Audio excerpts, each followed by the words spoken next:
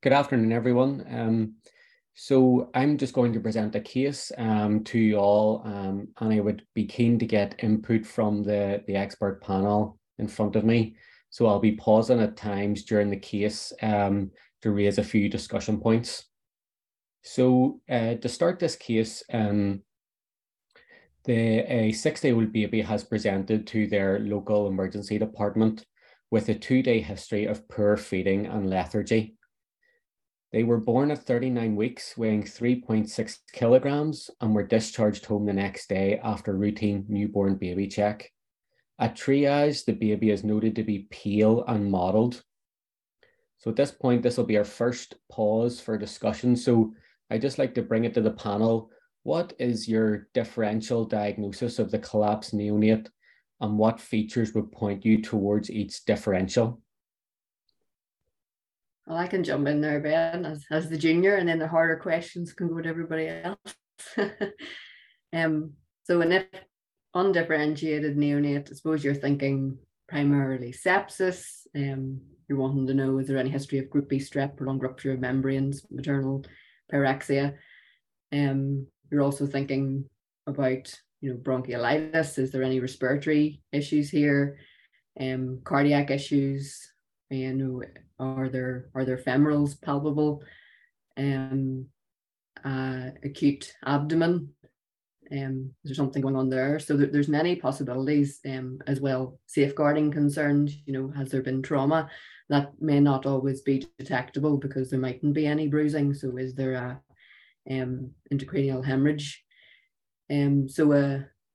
With all of those in mind, and with a shared mental model with your resus team, then you have to pursue your ABCDE FG assessment before sort of getting your investigations back, getting further history, and then moving on to more definitive management and imaging.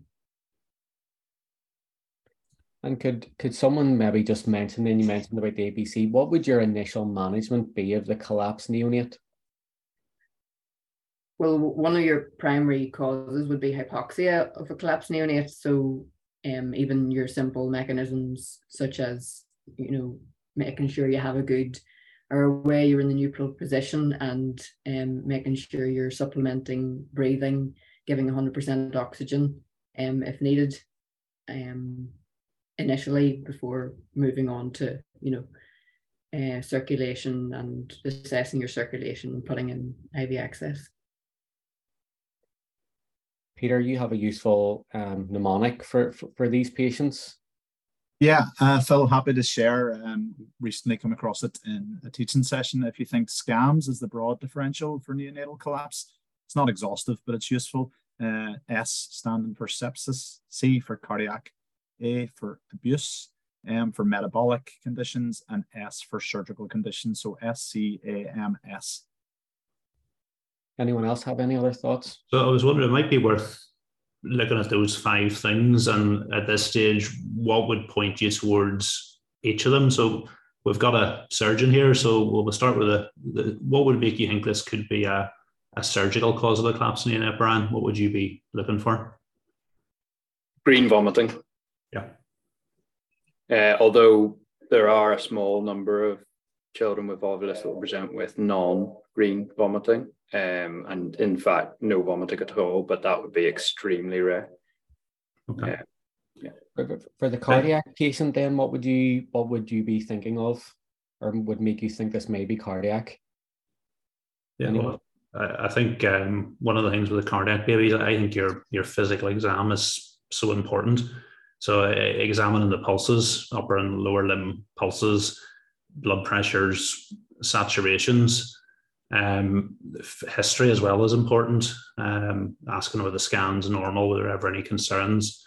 But I think a big one that always points you in the right direction is a chest X-ray. You do an X-ray and suddenly have a big heart on it.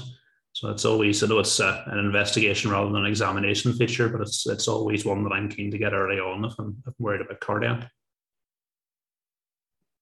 Comparing sides as well with SATs and blood pressure left and right, very often you'll find a discrepancy pre and post ductal, but if you don't think about it on the spot, you might miss it. These babies are also so tachycardic that most babies with a heart rate of 180, 190 will have a very soft flow murmur anyway.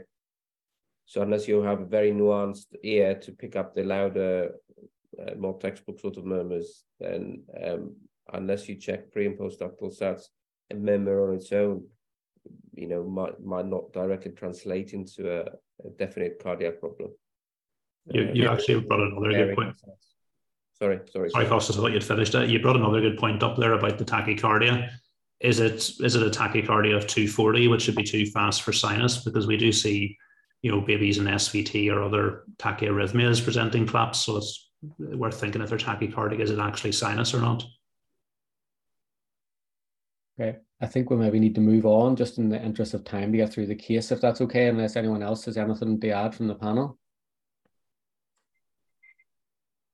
The only thing, I suppose, safeguarding is the one thing that it's easy to forget about, but unfortunately we do see it. So it is important to have that degree of suspicion.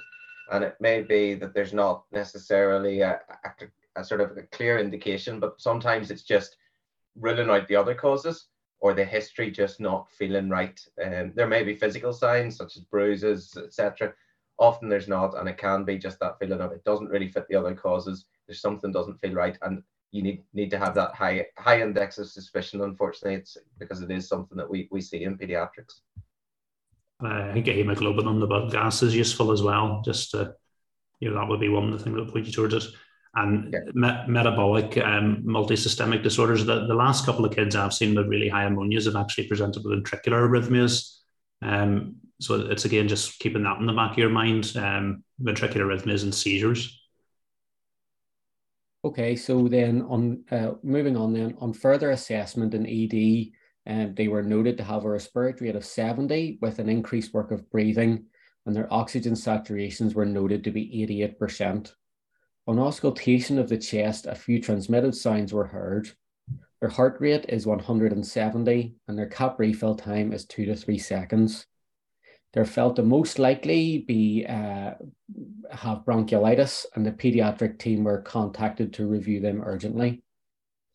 Their oxygen saturations remain low despite receiving 15 litres via a non-rebreather, and therefore the decision is made to start them on high flow. Unfortunately, over the next half hour, the oxygen requirement increases to 100% on 2 litres per kilogram of high flow, and the sats remain in the low 80s.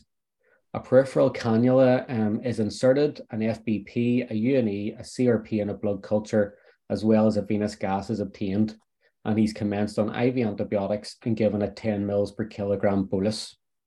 The pediatric team requested anaesthetic input, who decide the patient would likely require intubation, and PICU are also contacted. So I'm going to stop here for our next discussion point. Based on the information you've just heard, is there any other investigations you would like at this point?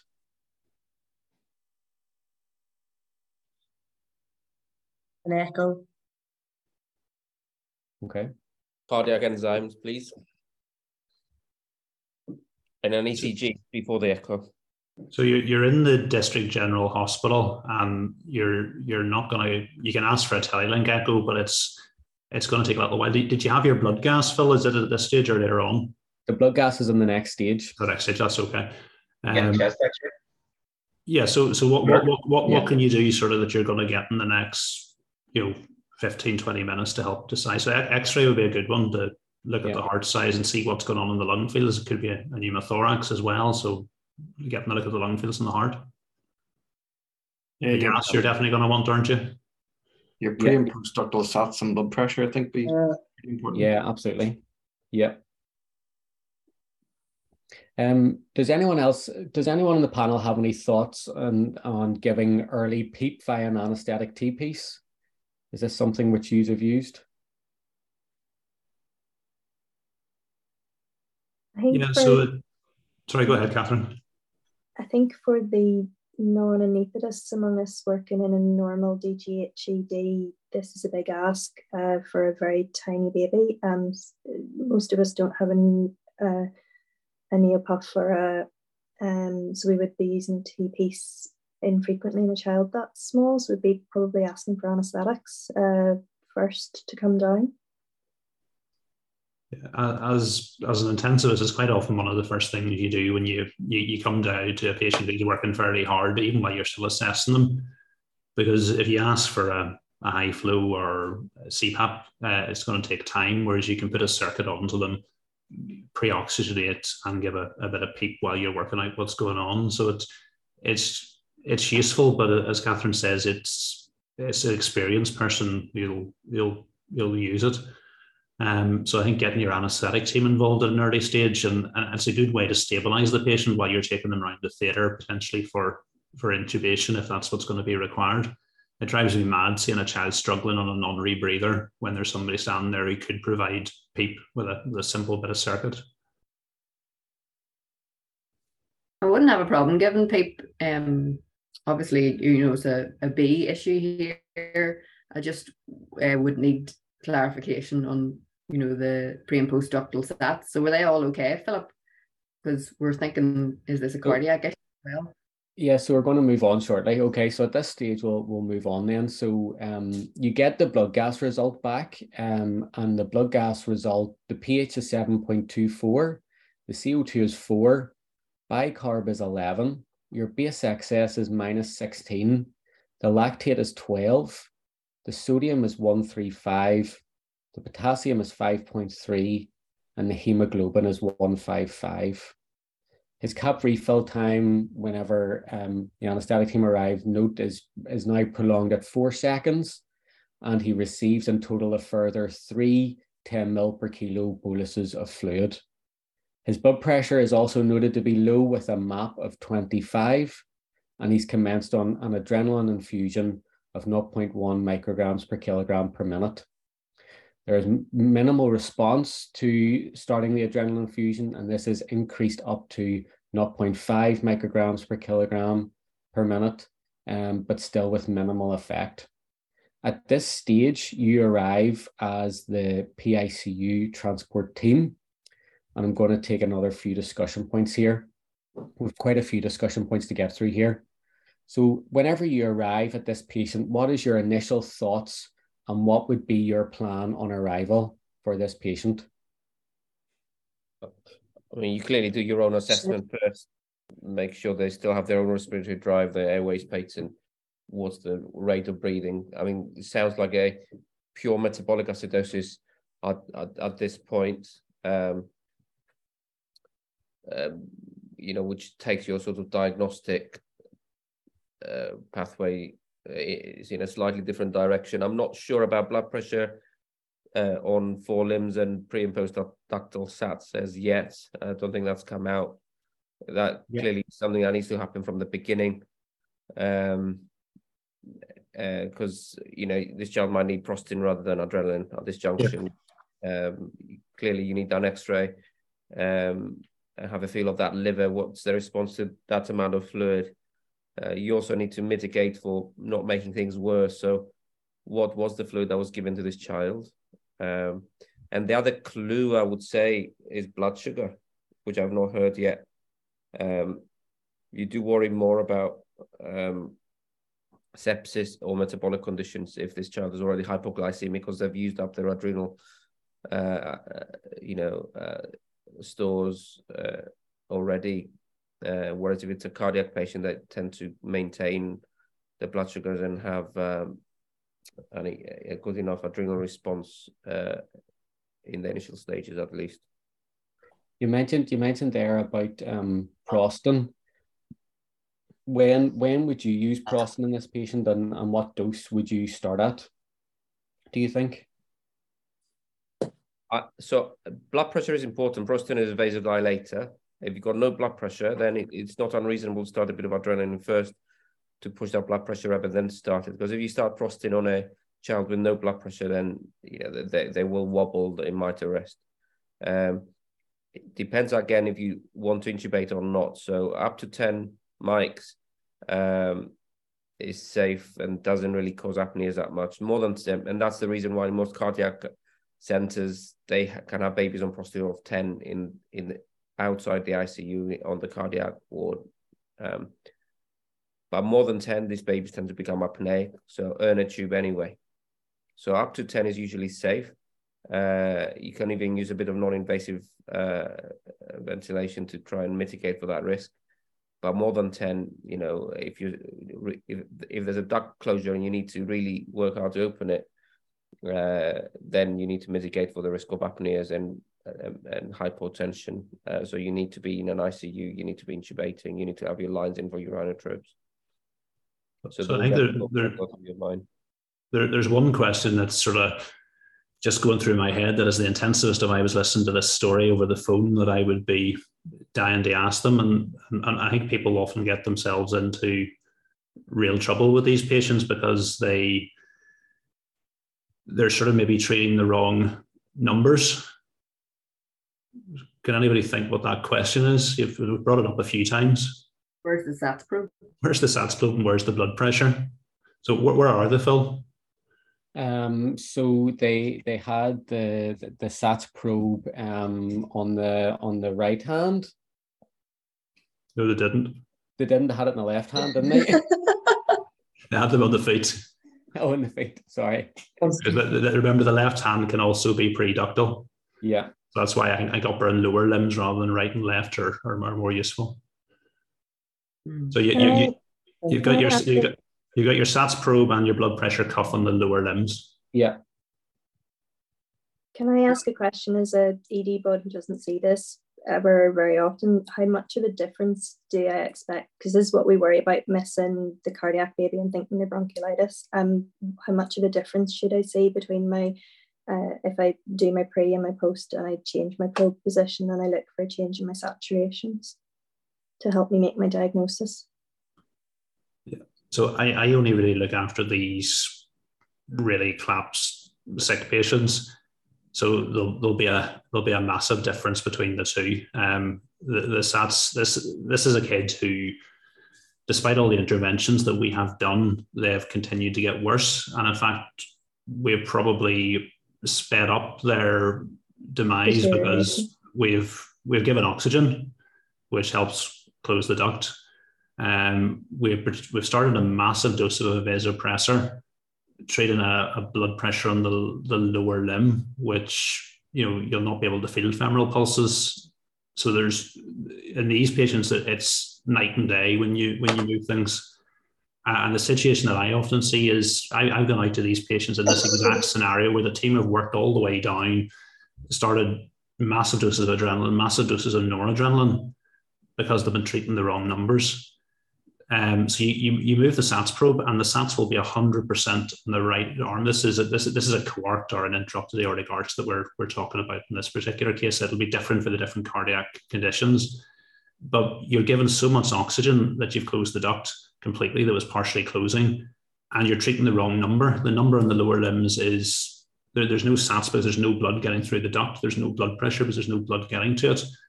You're using massive doses of pressors to blood that can't go anywhere. So when you actually measure it in the right arm, they're hypertensive and they're really well oxygenated. So it's getting the right numbers, I think, at the start. And one of the key bits we were wanting to get with this case is, where are the SATS and where is the blood pressure cuff? And just to further that, Catherine, with regards to the non-experts in district general settings or in unfamiliar territory, it's just being mindful as clinicians about confirmation bias and diagnostic bias.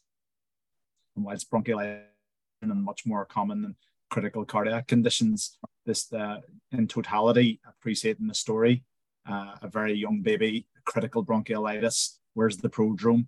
Where's the coryza? Where's the additional factors to suggest that the aggressive initiation of high flow and oxygenation may be appropriate in that setting? But if things aren't responding at an early stage, like Chris is suggesting, it's having the courage of your conviction as a clinician within your team to stand back at an early stage and say, is this definitely on the right track? I agree. I just wanted to raise that on the initial assessment, I was waiting for the information to come out.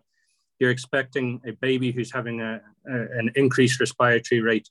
You want to have a feel of those femorals. Are those femorals present? Is there a liver? Because you want to have a wider perspective, as Peter was saying, of your diagnosis instead of getting fixated on the one. So low saturations not improving with oxygenation. a tachycardia, a metabolic acidosis. All of these are pointing to something else. And if you get transfixed on that one thing and don't take into consideration all of your clinical examination and the salient signs during that, you're going to miss a diagnosis. The other thing to say is we do on a regular enough basis, we see kids with bronchiolitis with a lactate of 10 pre-intubation. Those kids, you intubate them, and in the next hour, the lactate is 2. It just falls like a stone. And if it doesn't, then you should be thinking of cardiac. It's just, you can occasionally see bronchiolitis presenting just like this, but it fixes quite quickly with intubation.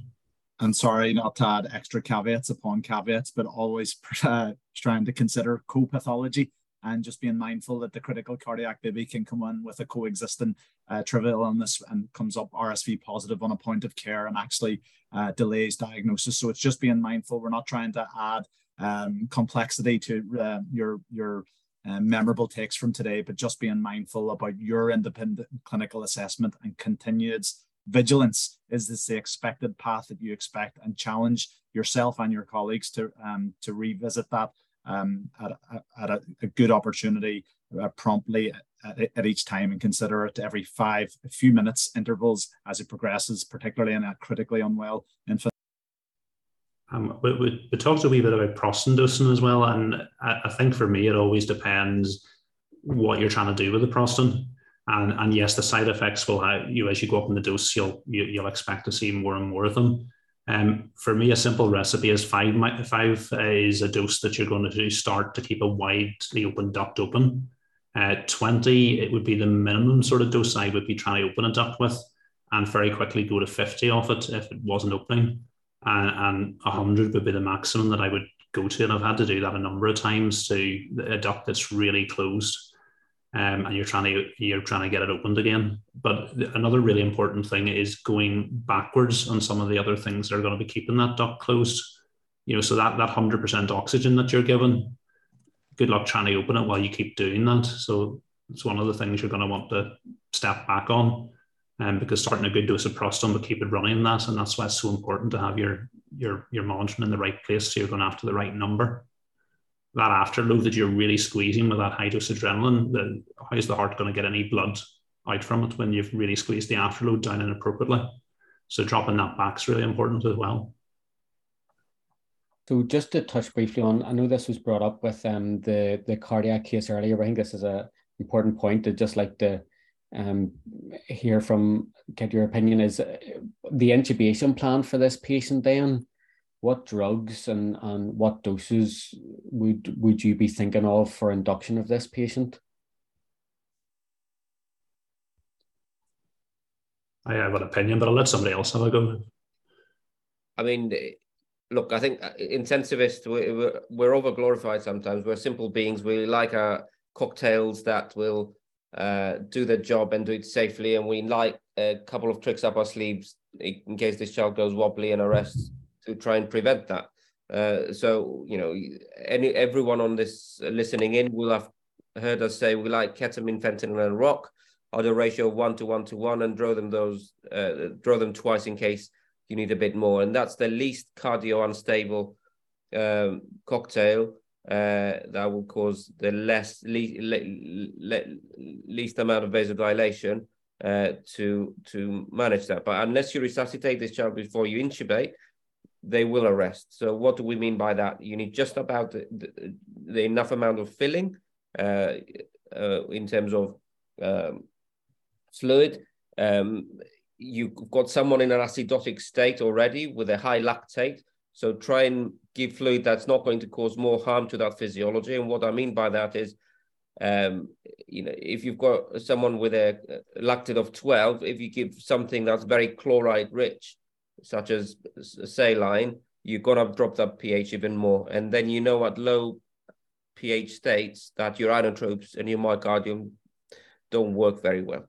So ideally, you need a balanced solution, such as Hartmann's or Plasma-Lyte, as your volume to try and neutralize that pH a bit more and not make things worse for yourself.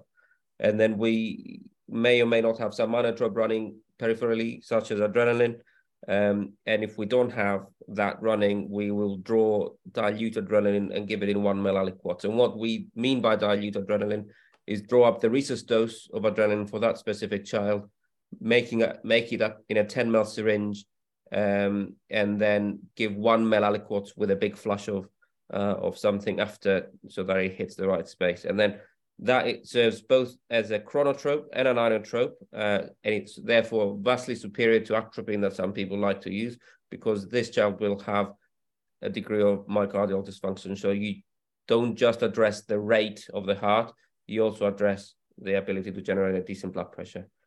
And those are the basic things we do, and we do them over and over again, and therefore, you know, we can do it well enough. We're not as clever as anesthetists that have a million different ways and a million different drugs to do the same job. But what we do, we do quite well. Is that fair to say, Chris? Yeah, I think I would do something very similar across this. I'm a little bit more stingy with the induction agents than you are. I would give about half per kilo of ketamine, and fentanyl is not part of my standard induction plan for most kids. If Peter's pulmonary hypertension kid would be a kid I would add the fentanyl in. But most patients, I'm happy enough just with ketamine and a little bit of ketamine. The adrenaline dosing for these patients, I'd much rather have the infusion than the push dose of adrenaline, because I think I'd rather have it in prophylactically rather than waiting until you need it. Because the big push of adrenaline that you give, and although it's 1/10 of the dose in a cardiac arrest, it's actually quite a big dose. It's 1 mic per kilo. And a standard infusion, you'd be starting 0.1 mics per kilo. So it's about 10 minutes of a standard adrenaline infusion in like that. So it's still quite a big dose that would put your afterload up. So my preferred recipe is starting about 0.05 mics per kilo per minute of adrenaline, lower inotropic dose, not doing very much for the afterload, and where it can be turned up or turned down, but would have the push dose available as well if I needed it. So again, it's just the subtleties. We're doing the same thing, but you've sort of, over the years, you build up your own recipe for doing it. And I suppose the one thing with this kid is they're probably in a fluid overload state already, because you've been treating the wrong number for a while. You've been thinking the blood pressure is low when it's actually high, and the blood can't get out. It's got nowhere to go. So it's once you get the right numbers, you actually realize you've really overdone it with the fluid. Okay, that's really useful. That was great. So just to bring the case on, so the case is coming quickly to a close as time's running out. So you successfully intubate the patient, and the prostaglandin was started at 20 nanograms per kilogram per minute. The 4-limb blood pressures notes that they're unrecordable. The blood pressure is unrecordable on both legs, with a systolic of 90 in the right arm, and therefore the prostaglandin is increased up to 50 nanograms per minute. Just a final discussion point before we close. How, and this is something I would be interested in, so what things are you looking for to know that your prostaglandin is working?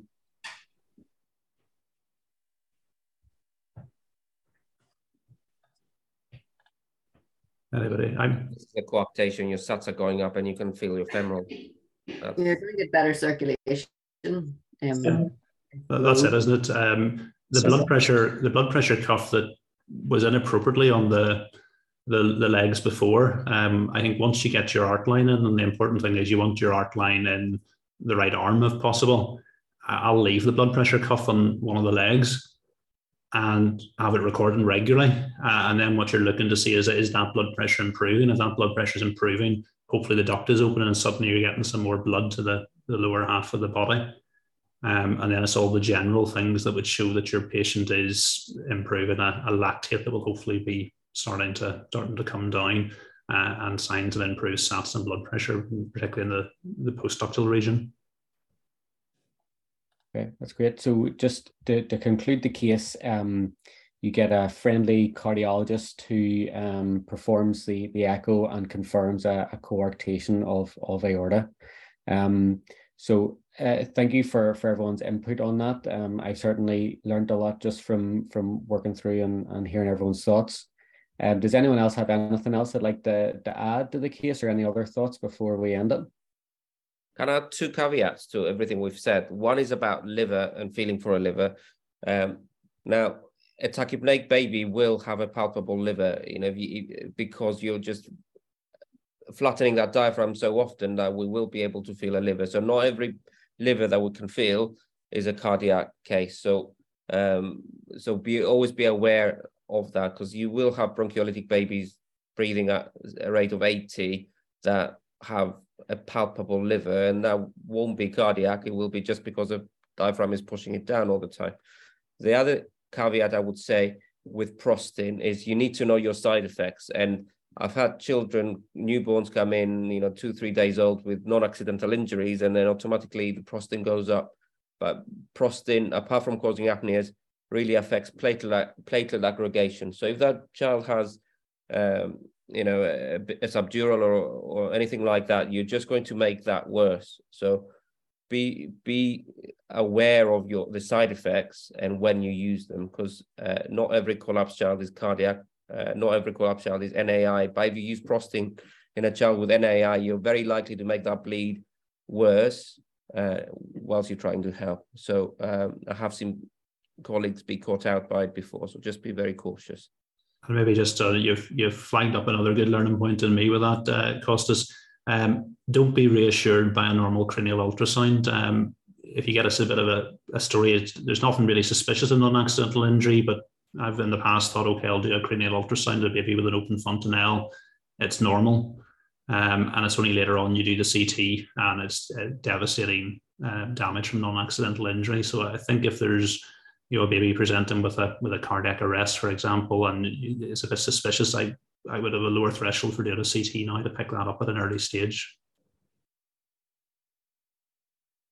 Okay, thank you everybody. I think on the interest of time, that's us over. So thank you everyone.